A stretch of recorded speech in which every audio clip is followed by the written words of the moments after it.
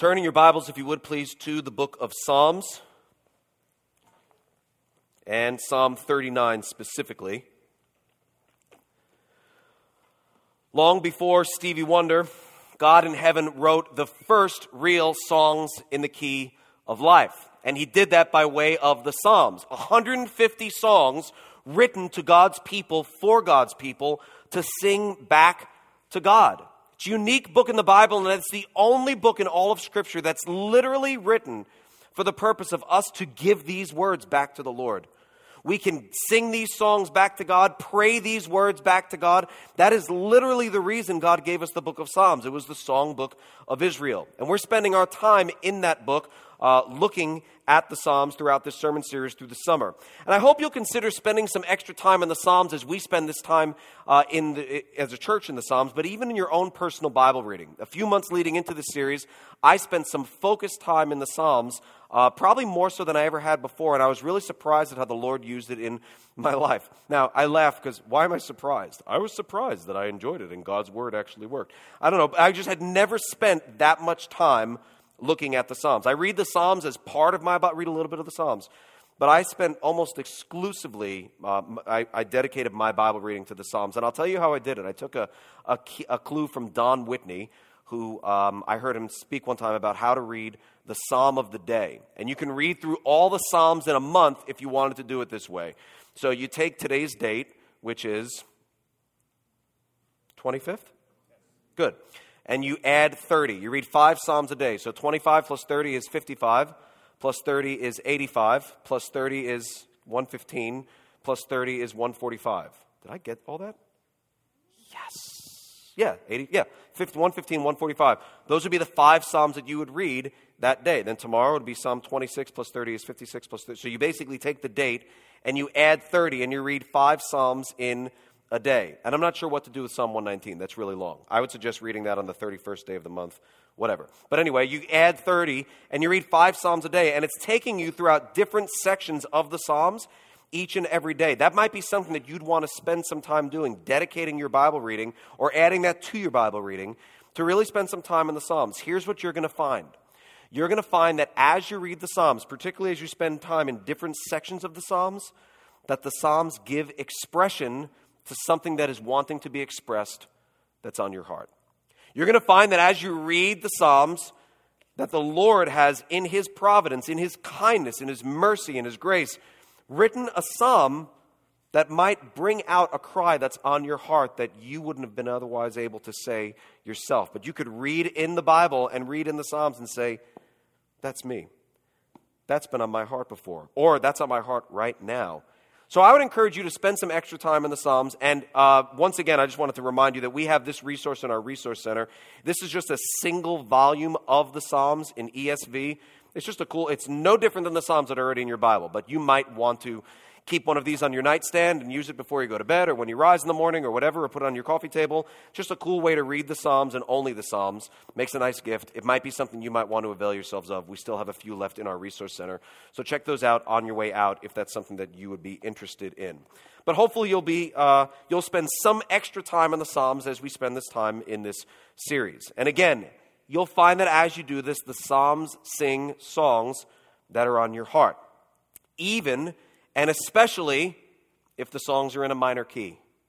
If they're psalms of lament, songs of sadness, of heartache. 53 of the 150 psalms in your Bible are psalms of lament. 35%.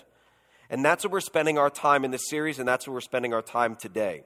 So turn open to Psalm 39. If you're physically able, would you please stand in honor of the reading of God's holy word? And join me in reading along silently as I read aloud Psalm 39. This is what the Word of God says. I said, I will guard my ways, that I may not sin with my tongue. I will guard my mouth with a muzzle so long as the wicked are in my presence. I was mute and silent. I held my peace to no avail, and my distress grew worse. My heart became hot within me. As I mused, the fire burned. Then I spoke with my tongue, O Lord, make me know my end.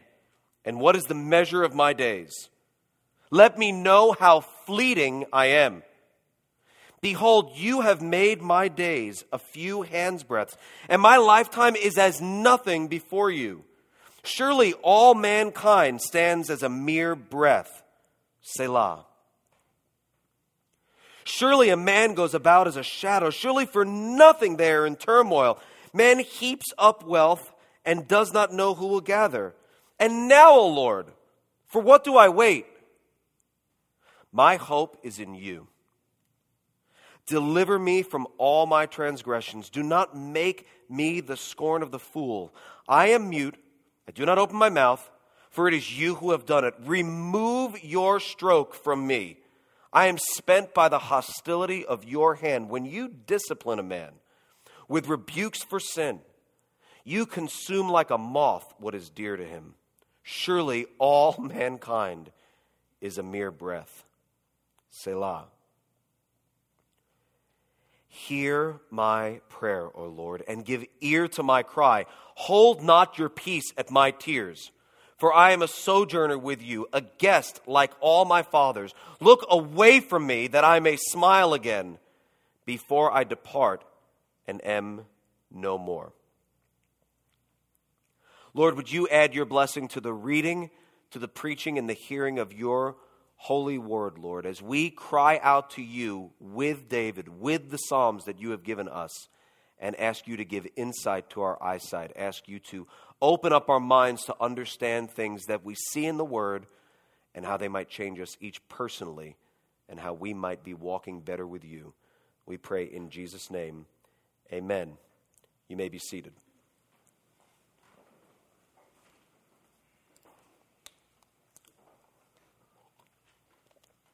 As I said when we kicked off the series, it's not always easy to understand exactly what was going on when the psalm was originally written. This, in my opinion, is yet again one of those psalms. I don't see anything in the text that specifically points to, for sure, with certainty, what was going on in David's life and where we can look back in the Old Testament and see what was happening that brought this about. I don't have a firm grasp on that. But I do want to call to your attention a couple of things. First of all, look in verse 11. Look what he says in verse 11. David says, when you discipline a man with rebukes for sin, you consume like a moth what is dear to him. It appears as if David is being disciplined by God, and that discipline came in the form of everything else that he is talking about throughout this psalm. But specifically, it says in verse 11, you consume like a moth what is dear to him. If you look back in verse 10, he says, remove your stroke from me. I am spent by the hostility of your hand. So what David is going through, he's acknowledging not as we're suffering because life is really hard. We're suffering because we're on this side of heaven and we live in a fallen world. He's saying, I'm suffering right now because the Lord is disciplining me. I'm suffering right now because the Lord's hand of hostility is on me and he's disciplining me because I'm one of his children. That's what he's saying. That's the kind of suffering, the kind of lamenting that David is doing here. What it's for, why God is trying to get his attention, exactly what season of life David was in at this time, I don't know for sure, but I know he is being disciplined. And if you look at verse 1 at the beginning of the psalm, one of the first things he says is, I will guard my ways, that I may not sin with my tongue. I will guard my mouth with a muzzle. And it seems like sometimes, something that I wanted to point out to you is this. The first point, sometimes the best thing to do to gain a proper perspective on what is going on in our lives is to keep silent. Sometimes the best thing that we can do to gain a proper perspective, honestly, is to keep silent. That's what David does here. Look at verse 1. First thing he does is he said, I will guard my ways that I may not sin with my tongue.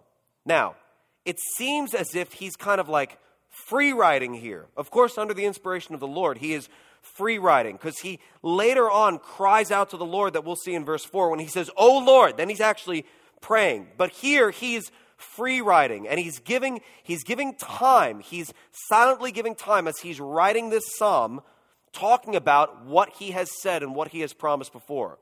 He said, I've said before, I will guard my ways that I may not sin. It's like he is talking himself into it. He is thinking aloud, if you will, or thinking through his pen. And I don't know if you're anything like that, but I can really relate to that. There are some times where I could be going through a really difficult season in life, and I have to remind myself of very basic things. I have to remind myself of very basic things. Sometimes, even though I know the Lord, and I know He loves me, and I know that I love Him, I can sometimes find myself functioning, at least in part, as an atheist. Feeling as if God has abandoned me, or I'm all alone in this trial, or what's going to happen, or things are out of control. So I have to kind of I have to just be quiet, focus on what I know, focus on not what I feel, but on what is real, and say, okay, what is truth? How do I meditate on the things that are true? David here is reminding himself, I said I will guard my ways that I may not sin. It's almost like he has to remind himself, okay, I do give a care. I do care that I don't sin. I said I will not sin, and I'm going to do my best not to sin. And then he specifically goes on to talk about how he was guarding himself, what he's guarding against. I will guard my ways that I may not sin with my tongue. I will guard my mouth with a muzzle. Don't miss that. I will guard my mouth with a muzzle. We don't put a muzzle on goldfish. We don't put a muzzle on gerbils. We don't put a muzzle on cats. Do we put a muzzle on cats? We kind of should.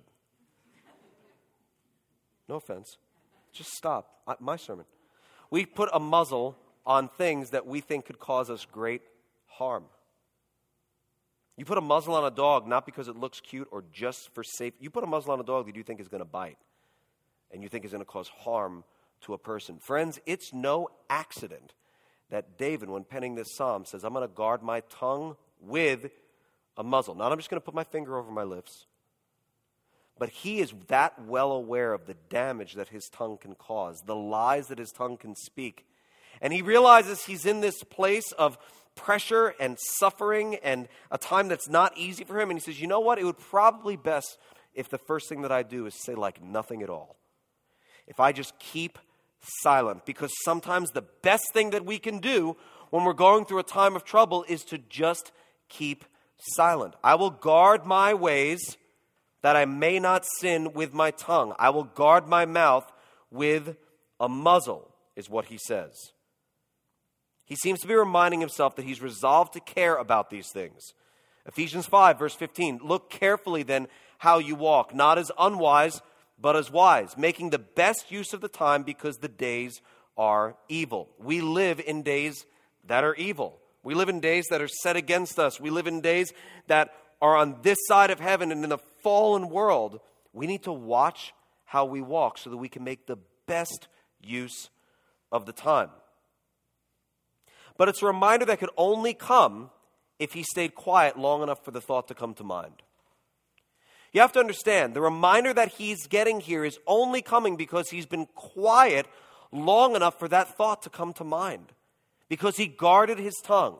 Because before he started telling everybody about how bad life is, he thought, you know what I should do? I should pause. David knows his state of mind is a fragile one. He knows he's not thinking straight, so he purposes to keep silent lest he sin with his tongue. Proverbs 10, verse 19 says, when words are many, transgression is not lacking, but whoever restrains his lips is prudent. Psalm 12, verses 3 and 4 says, may the Lord cut off all flattering lips, the tongue that makes great boasts, those who say, with our tongue we will prevail. With our lips are with us. Who is master over us? Meaning, I've got something to say. Who can top this? Kind of chest bumping our way through life because we know what to say. We have the right word. We have the answer. Sometimes the best thing that we can do in our life when going through a trying time is to really keep our mouth shut and trust in the Lord. Don't get me wrong, there's a time to speak. I'm not saying it's wrong for us to talk to each other, bounce things off each other, pray for one another like James 5 tells us to do. But sometimes the first thing we need to do is to just pause. Keep your finger in Psalm 39 and flip over to James chapter 3. Turn to James chapter 3.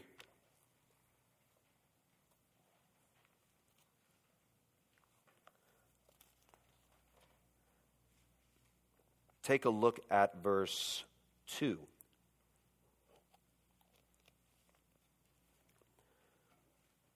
The Word of God says this: "We all stumble in many ways, and if anyone does not stumble in what he says, he is a perfect man, able also to bridle his whole body." Do you understand what that text means? If anyone does not stumble in what he says, he's a perfect man. What he's basically saying is, look, if you can tame this, if you can tame your tongue, it's all downhill from there. You can get this thing under control. If you're able to tame what you say, have control over your tongue or what you don't say, everything else is kind of small change. That's how hard it is for us to tame our tongues. That if we tame our tongues, if we can get this under control, everything else should be easier for us to control. Look at it again, verse 2. "If anyone does not stumble in what he says, he's a perfect man, able also to bridle his whole body. If we put bits into the mouths of horses so that they obey us, we guide their whole bodies as well. Look at the ships also, though they are so large, yet they're driven by strong winds, but are guided by a very small rudder, wherever the will of the pilot directs. So also the tongue is a small member, yet it boasts of great things." So you see the word picture that's being painted there. It might be little, but it's got a lot of control. A bit that we put into a horse's mouth might be little, but it's what you depend upon basically to steer the horse, to control the horse as best as possible. A rudder is really small compared to a mighty ship, but it's what's going to direct the direction of that ship where it goes. It's driven by the wind. This is going to steer it, this little rudder that hangs off the back of a ship. We might have a whole body, but this tongue, this mouth, our speech is very, very powerful. It can be used for great good or for great evil. And James seems to be warning us more of the great evil that it could be used for. Look at the end of verse 5. "How great a forest is set ablaze by such a small fire. And the tongue is a fire, a world of unrighteousness." Meaning, it just takes a spark, right? Can't start a fire without a spark. It just takes a spark. But then it could start a whole blaze, a whole forest fire. That's what our tongue can be like. Just a word, just a little statement, but it could be used for great harm. I want to give you two things that I think are helpful to remember when it comes to the need to guard our tongues, particularly and especially during times of trouble, times of trial, times of tribulation. They're not in your outline, but you may want to write them down or just nod as I say them. I'm not quoting scriptures, but I think what I'm telling you is scriptural. And that is this. First, wisdom rarely comes quickly. Wisdom rarely comes quickly. Throughout the Bible, if you were to do just a survey of the scriptures that talk about wisdom, it comes as a result of time spent with the Lord. It comes as a result of waiting on Him to show us exactly how we should act in a way that is most pleasing to Him. Now, don't get this confused with knowledge. You can learn a lot of things really quickly nowadays. We have information at our fingertips that enables us to know things and in turn do things in rather short order. Just the other day, 2 days ago, one of my children, who's, I don't want to embarrass him, his name is unimportant, but it rhymes with Ponathan, dropped a gallon of milk in our garage. A gallon of milk in our unair-conditioned garage. And I don't know about you, I think milk runs faster than other liquids when they're spilled. Maybe it's just me. It just seems, maybe it's just because it's white and it's against a gray floor. It's just like, and it just kind of takes over. Like it's like, no, just all over, and you're trying to control it. Dropped milk in the garage. So we cleaned it up. It's fine. It happens. And then there's a memory that's left in the garage of that incident, if you know what I'm saying. A memory that strikes you as you walk into the garage, particularly on that warm day in a garage that is not terribly well ventilated when the doors are shut. So we tried scrubbing it. We used soap, water, brought in the hose, sprayed the water out, and that got the milk out. didn't exactly get the memory out. What do you think we did next? How do you think we figured out how to get the smell of milk out of a garage? What do you think we did? We Googled it. Surely someone else has asked this question before. This is not the first time this has happened. It's the first time it happened for us, not the first time it's happened in just, antiquity. I mean, I'm sure this has happened before, and someone for some reason posted a blog post about it. Lo and behold, they did. A little mixture of vinegar, I think, and water, make some solution, throw it down on the ground, let it sit there for a little, scrub it, and it worked, mostly. I don't know if it's just in my head. I still think I smell a little, just a little, but it worked mostly. So we got answers, we got knowledge, we got facts fairly quickly. It did not take a lot of time. That's knowledge. Now we know. Now we know how to handle that situation if it happens again. Wisdom will play a part as to whether or not we ask the cherub to ever get a gallon of milk from the garage again. Wisdom will play a part as to how we handle this situation again, or how I teach him to carry the milk, or that I send his older brother instead of him until he gets bigger, or whether or not we keep milk in the garage, in the refrigerator, down there ever again. Wisdom comes over time. It doesn't come quickly. Now, that's a very silly example, but in the beginning, you have knowledge, you have facts, you know how to handle it. But now, what do we do as a result of that? Well, that doesn't come quickly. That takes time. We're going to think about that. We're going to think about what we learned from the situation, and we'll hopefully walk better in the future. Wisdom rarely comes quickly. It comes as a result of thinking, of pondering, of musing, of considering what happened and how we can learn from it. And that typically takes time. It may not take decades, but it just doesn't come instantaneously. Siri doesn't have wisdom. She's got facts. Google has a lot of information, not wisdom. Wisdom comes as a result of you putting the facts together, saying, now we know, so now what ought we do? Wisdom rarely comes quickly. Secondly, God doesn't shout. God doesn't shout. And what I mean by that is while God surely can communicate in any way that he wants to, it's not typically with a shout. He takes time, and he typically opens our eyes to things as we spend unhurried time with him in his word, whether at a church service or on your own. As you spend that time with the Lord reveals to you things that you need to know. The Lord uses people in our lives. He uses experiences. He uses circumstances. And most importantly, he has spoken to us and continues to speak to us through his word. And since wisdom rarely comes quickly, and since God is not in the habit of shouting, we do well to do what David does here, silence ourselves.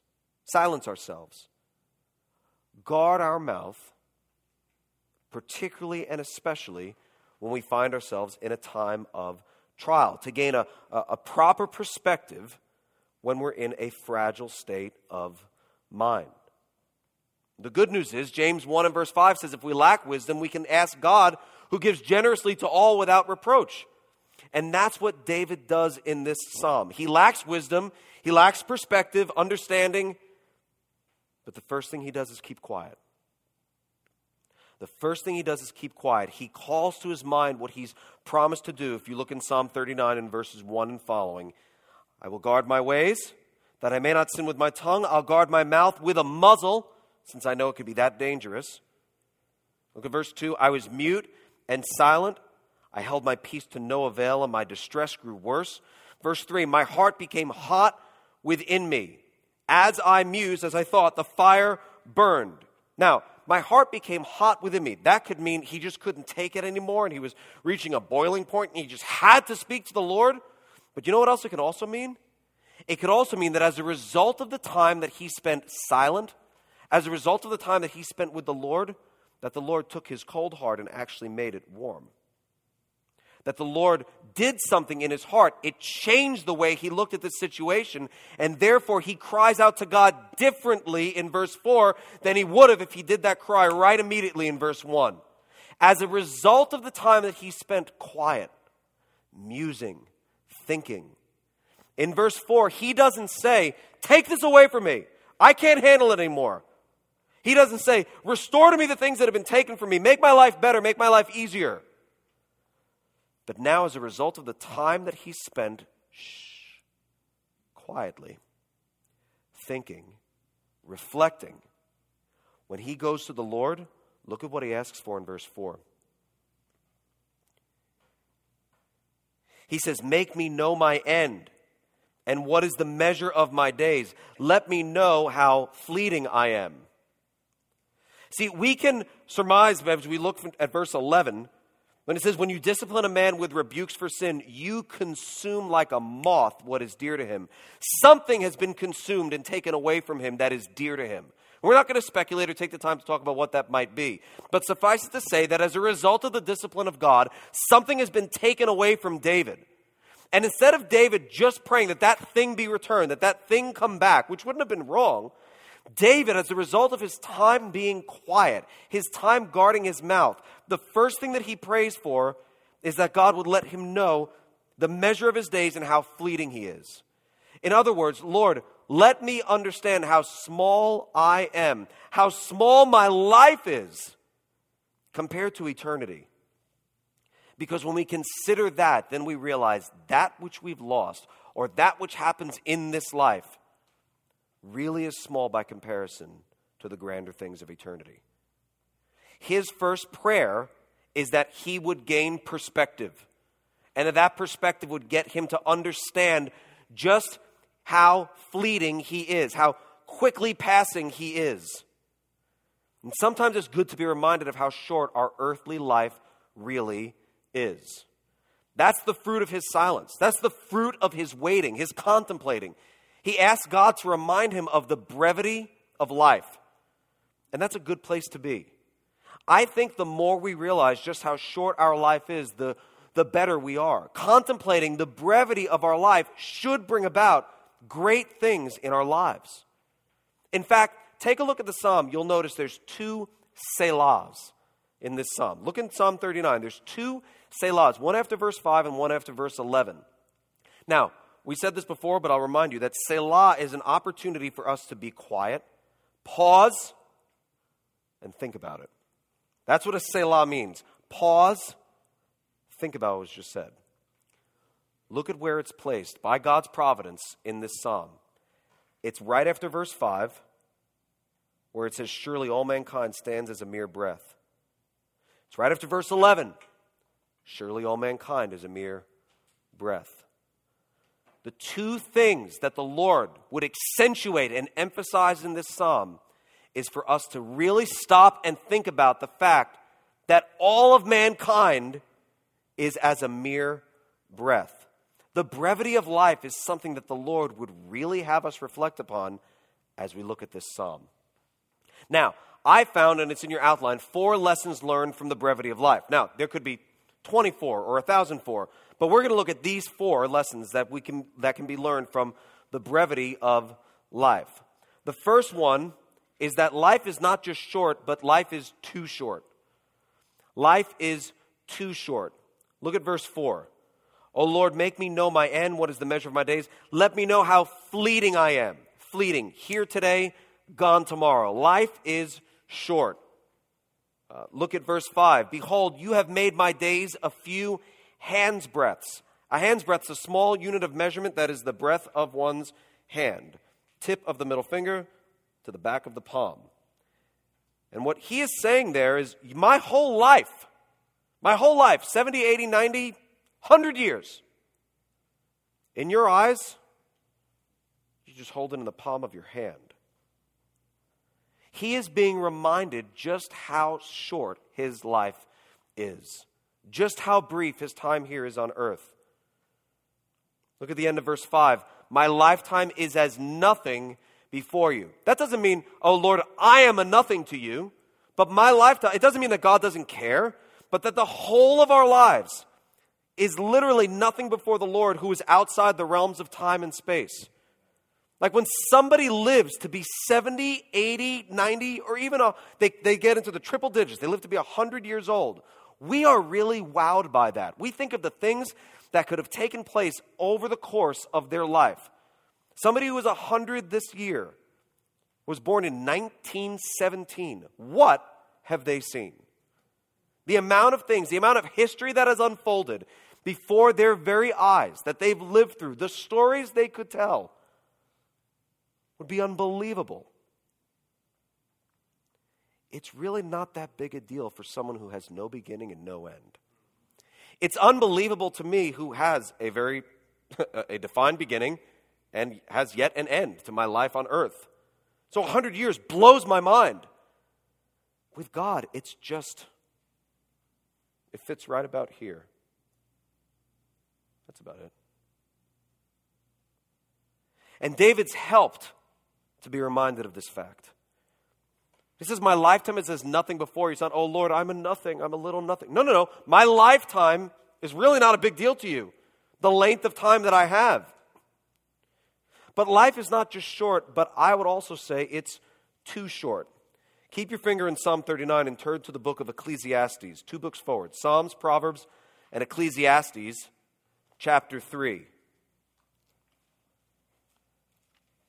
Ecclesiastes, chapter 3.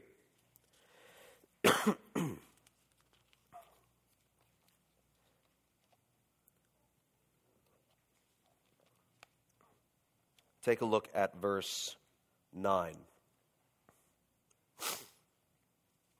What gain has the worker from his toil? I have seen the business that God has given to the children of man to be busy with.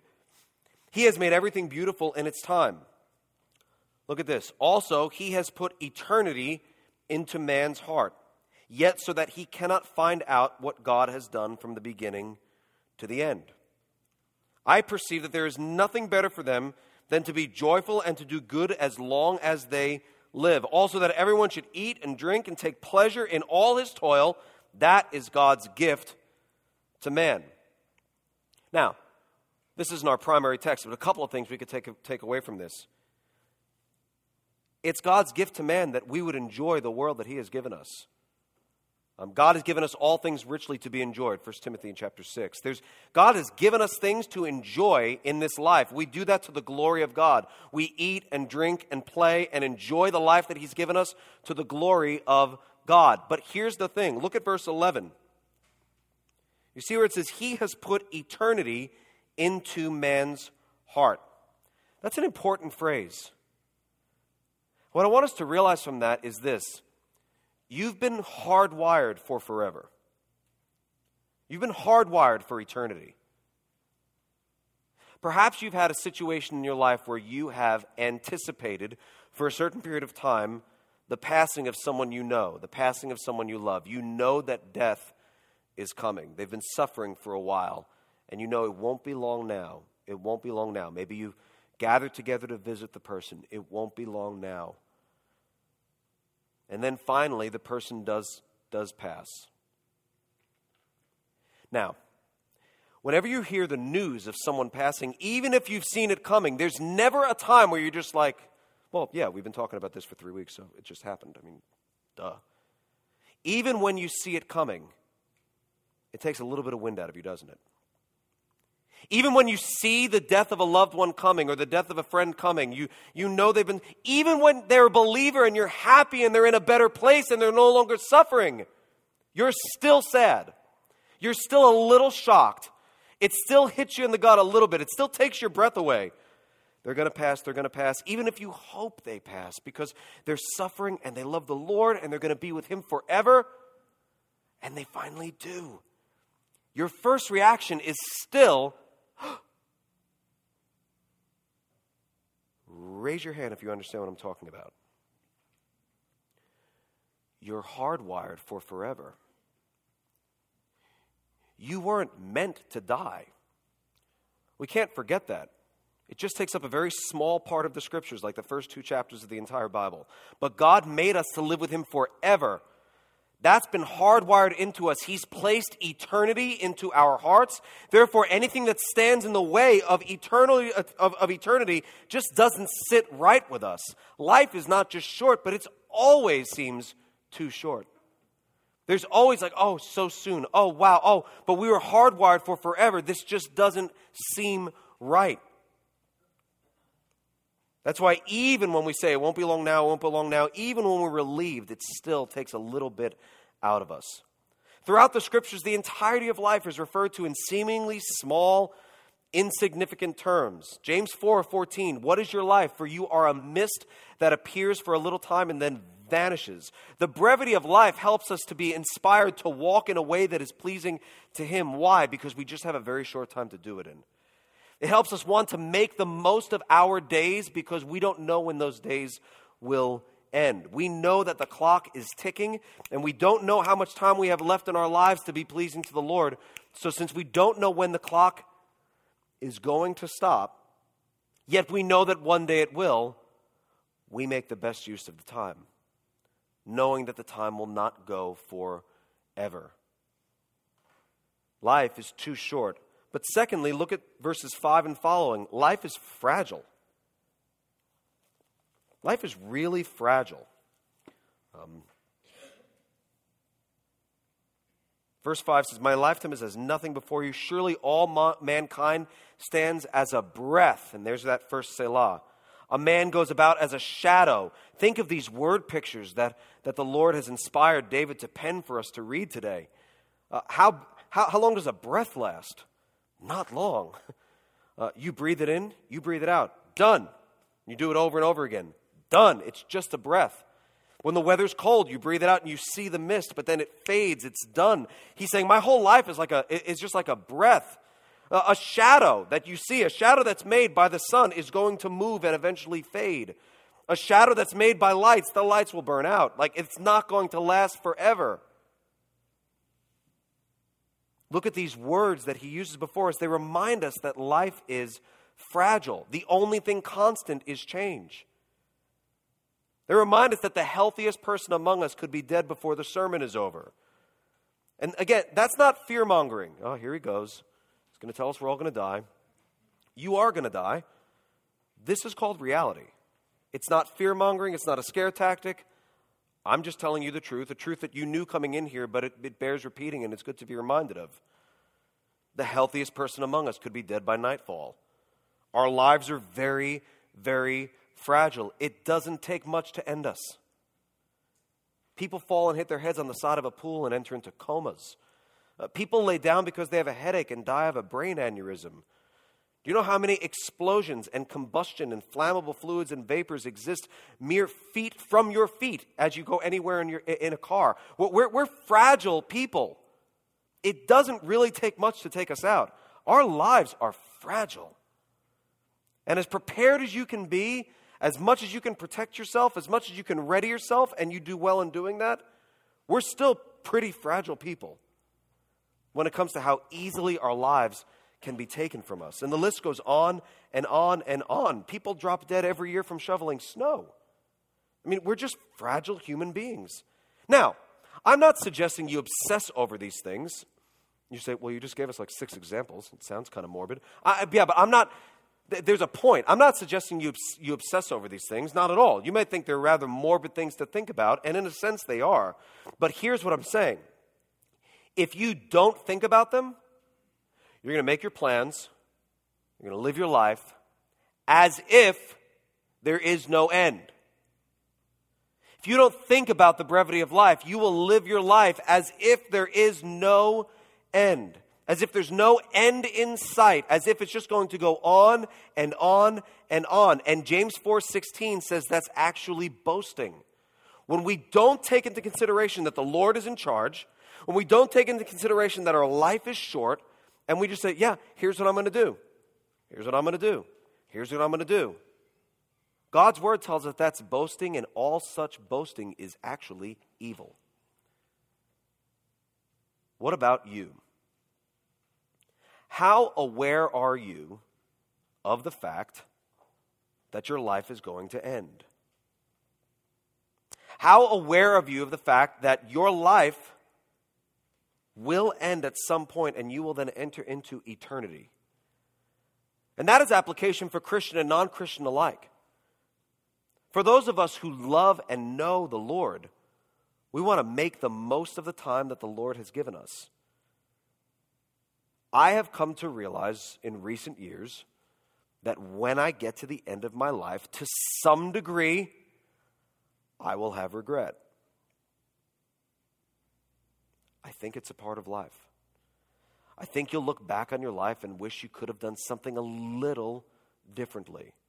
I think you'll wish you had a little more time to have done something again, or just a little more time. As ready as you could be to go to heaven, you might look back and say, but if I was on earth, I could do this, I could watch that, I could see this marriage, I could see this, whatever. Regret is a part of life.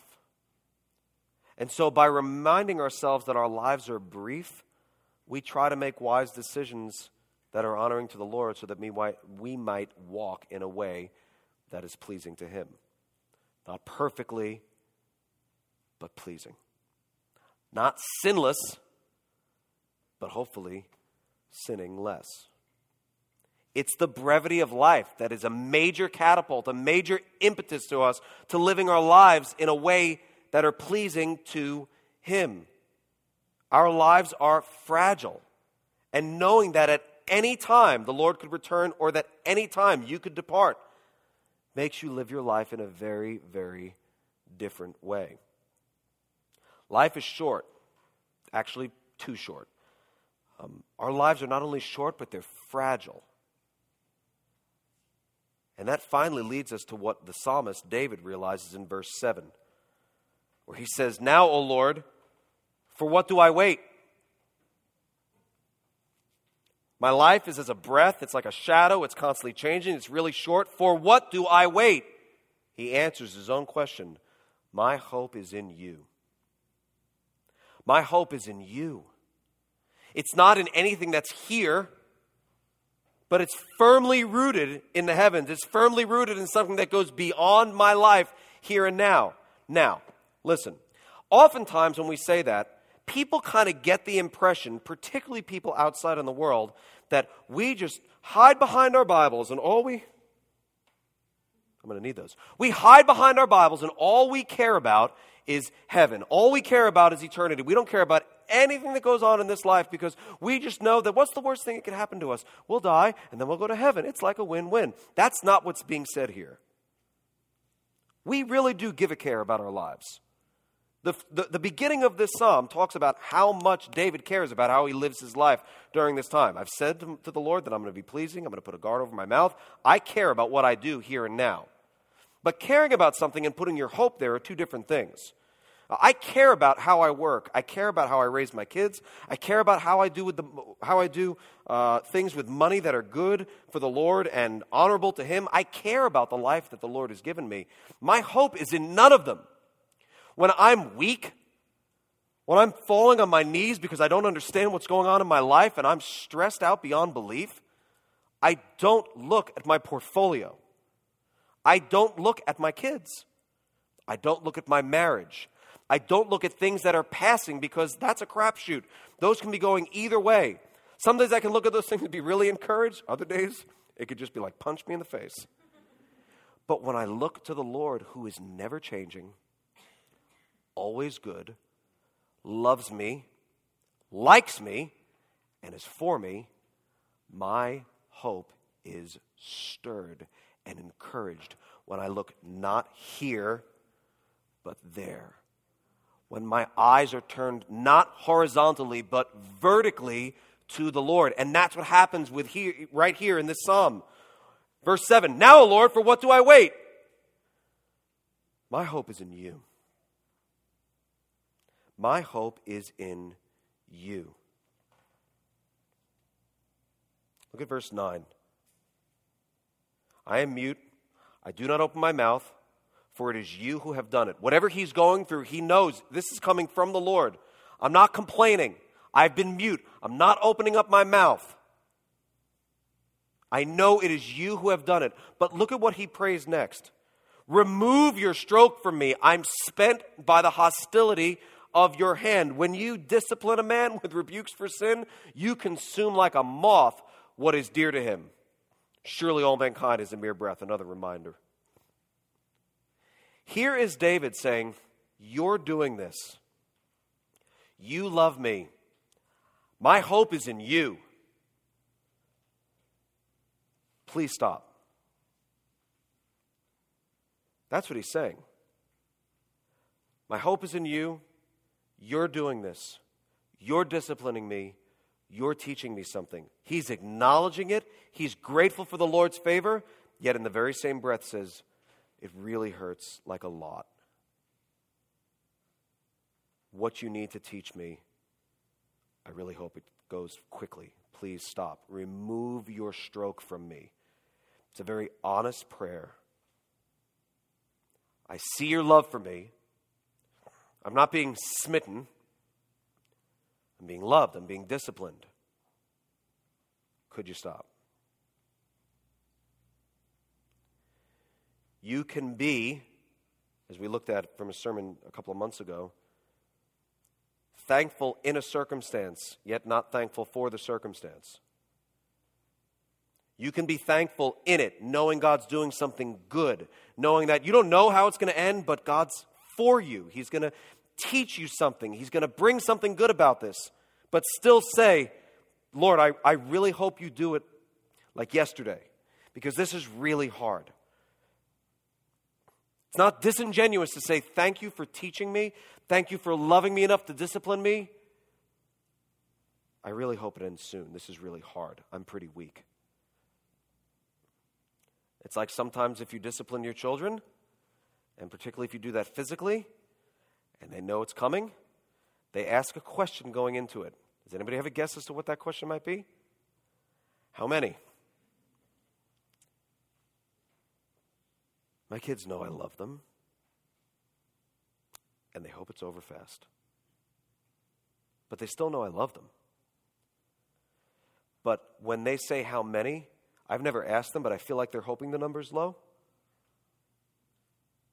Because it's painful.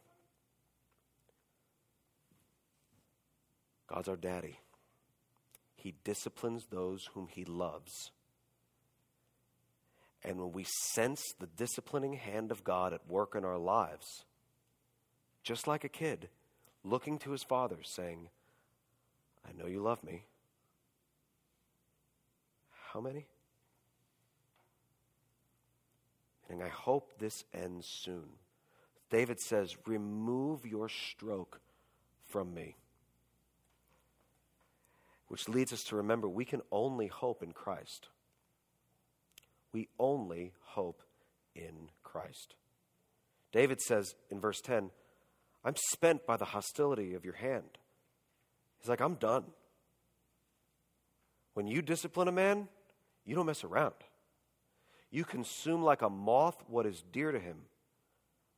It reminds him again, surely all mankind is a mere breath.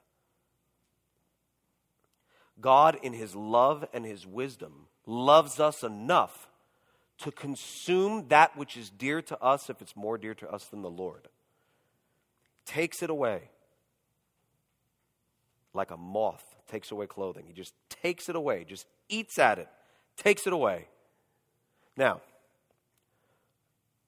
don't go reading into that, right? You hear someone gets a flat tire on their way home. You're like, wow, someone has a car idle. Doesn't mean that every little thing, right? We don't want to, not every little thing means that. But there are some times, if you've been walking with the Lord long enough, that you know that the Lord has used something to get your attention, to call your attention to something. And it may not even be that you can exactly logically connect the dots, but you're like, this trial has befallen me, and you know what? I know it's not connected to the thing that the Lord is calling to my mind, but God used that to make me aware of this.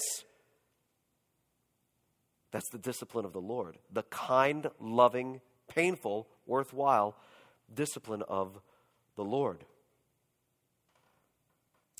And the brevity of our lives and the fragility of our lives drive us to live dependently upon God. We can only hope in Christ. And we can only find help in Christ. And I'm going to skip ahead. We can only find help in Christ. There, that's the other point. But there's something else I want to say before we close. If you look at what David prays right after he says, my hope is in you, look at verse 8. He doesn't say in verse 7, now Lord, what do I wait for? My hope is in you. Just make it all better. He does pray that later. Please stop, it hurts, right? We see that later. Please stop, remove your stroke from me. I've been spent. But the first thing he prays is that he be delivered from his transgressions. The first, he says, you know what? My hope is in you. I have a very short life. compared to the grand scheme of things, that which I'm going through is not that big of a deal. My hope is in you. So deliver me from my transgressions. Take me away from the sin that I need to be taken away from. And there's a twofold application there that I would like to bring to our attention as we close.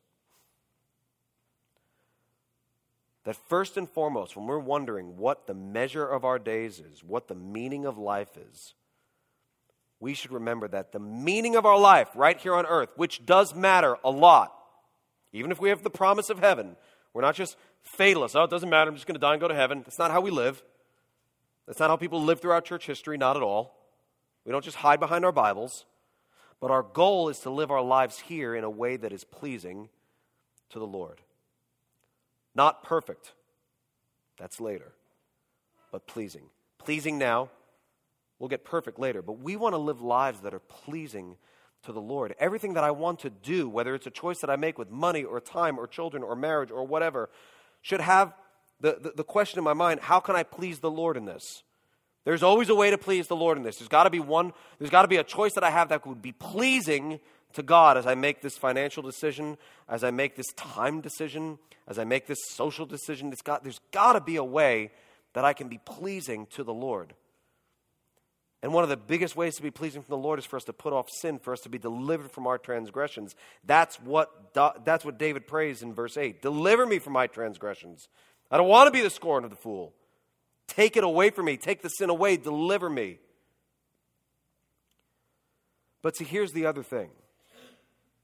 And this is what I meant by the twofold application that I wanted to leave you with. You might be sitting here thinking about the brevity of life and thinking about how short it is. You might be thinking about that because you're older. You might be thinking about that because you're very young and you've never thought about it. I don't know why, but it's come to your mind that your life is short. Perhaps you've been struck by the fact that our whole lives are just a breath. 70, 80, 90, 100 years. Watch. I'm going to illustrate it for you. That's like it. You might be really struck by the fact that, not in a scare tactic way, not in a fear-mongering way, but just the fact is that everyone in here is going to die someday, young and old. You might be struck by that fact, and you might be thinking about eternity knowing that you're not like David, because you can't pray, my hope is in you, because your hope is not in Christ. You're as lost as the day is long, and you've placed your hope in something else. When you start thinking about the brevity of life and the fragility of life, you think of other things other than the Lord. Something else to bring you peace, something else to bring you calmness, something else to distract you. Here's what I'm saying. It's in my notes, but I ran out of time. But if you look at 1 Corinthians 2, you'll see Paul saying that the things that are spiritual can only be discerned by spiritual people. We can't discern spiritual truths on our own. There's no amount of studying, no amount of reading, no amount of talking to other people that you can do that can help you gain an understanding of spiritual things. So here's what I'm saying. I'm not like, ooh, but I'm a little like, ooh, because if you're understanding something that's spiritual right now, look at me. You need to lean into that. If the Lord is tapping you on the shoulder, because he doesn't shout, he's getting your attention by the preaching of his word, he's calling something to your mind, and you're realizing that life is short, that the little life you live is really fragile, and that your only hope is in Christ, your only help is in Christ, look at me. That's not happening because I just made some clever point. That's God. That's not Peter. That's not church. That's not voice being amplified. God. That's God doing that. God calls your attention to these things. God wakes these things up in your mind. God shows you truth. God offers you help. God offers you hope. Lean into that. Take that seriously. If you're thinking about those things and you think the Lord is opening your eyes to some truth that you weren't thinking about when you walked in here, and you're realizing that your life is short and your life is fragile, and that your life apart from Christ, because it's going to end like that one day, is fairly meaningless, and you, like the psalmist David, is saying, what is the measure of my days? How do I assess life? How do I measure my life? Then you need to realize that the only person worth giving your life to, the only hope that you can have, is in Jesus Christ. Christ, who died on the cross for sinners like you and like me. Christ, who rose from the grave to give us victory over that end of life. Remember we said life is going to end? It's going to end kind of. But then there's eternity, and God can give you victory and hope and help in eternity just by you placing your trust in Him, by you looking to Christ. And there's no magic words. There's no magic mecca, high, mecca, none of that. You don't have to know some certain perfect prayer to pray. You look to God and say, I believe. I believe, just what we sang before, I believe that you are who you say you are. I believe you died on the cross for sinners like me. I'm putting all my eggs in that one basket. I'm saying with the psalmist, my hope is in you. Deliver me from my transgressions. And you can have the hope that goes beyond this life. You can realize that your life is fragile, but that you have another life coming that is steadfast and sure, not built upon sand, but built upon the rock of Jesus Christ. You can realize that you can put your hope in Jesus Christ now and forever, and that the measure of your days can be the same as the measure of Christ's days. Living in a way that is honoring to the Lord now and forever.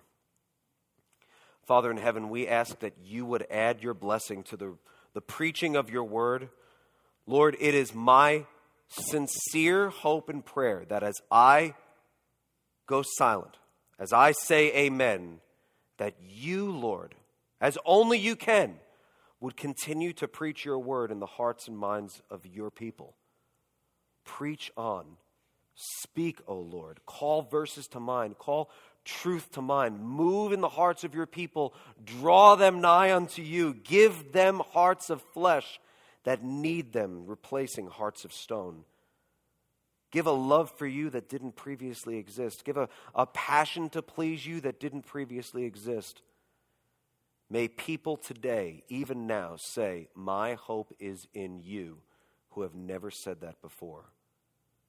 And for those of us who love you and know you, oh God in heaven, would you cause us to reflect upon the life that you've given us now, to live a life that is pleasing to you, and to do this for as many days, be they many or few, that you give us on this earth. We long to fulfill our meaning, our purpose in life, which is to be pleasing to you. We pray these things in Jesus' worthy name. Amen.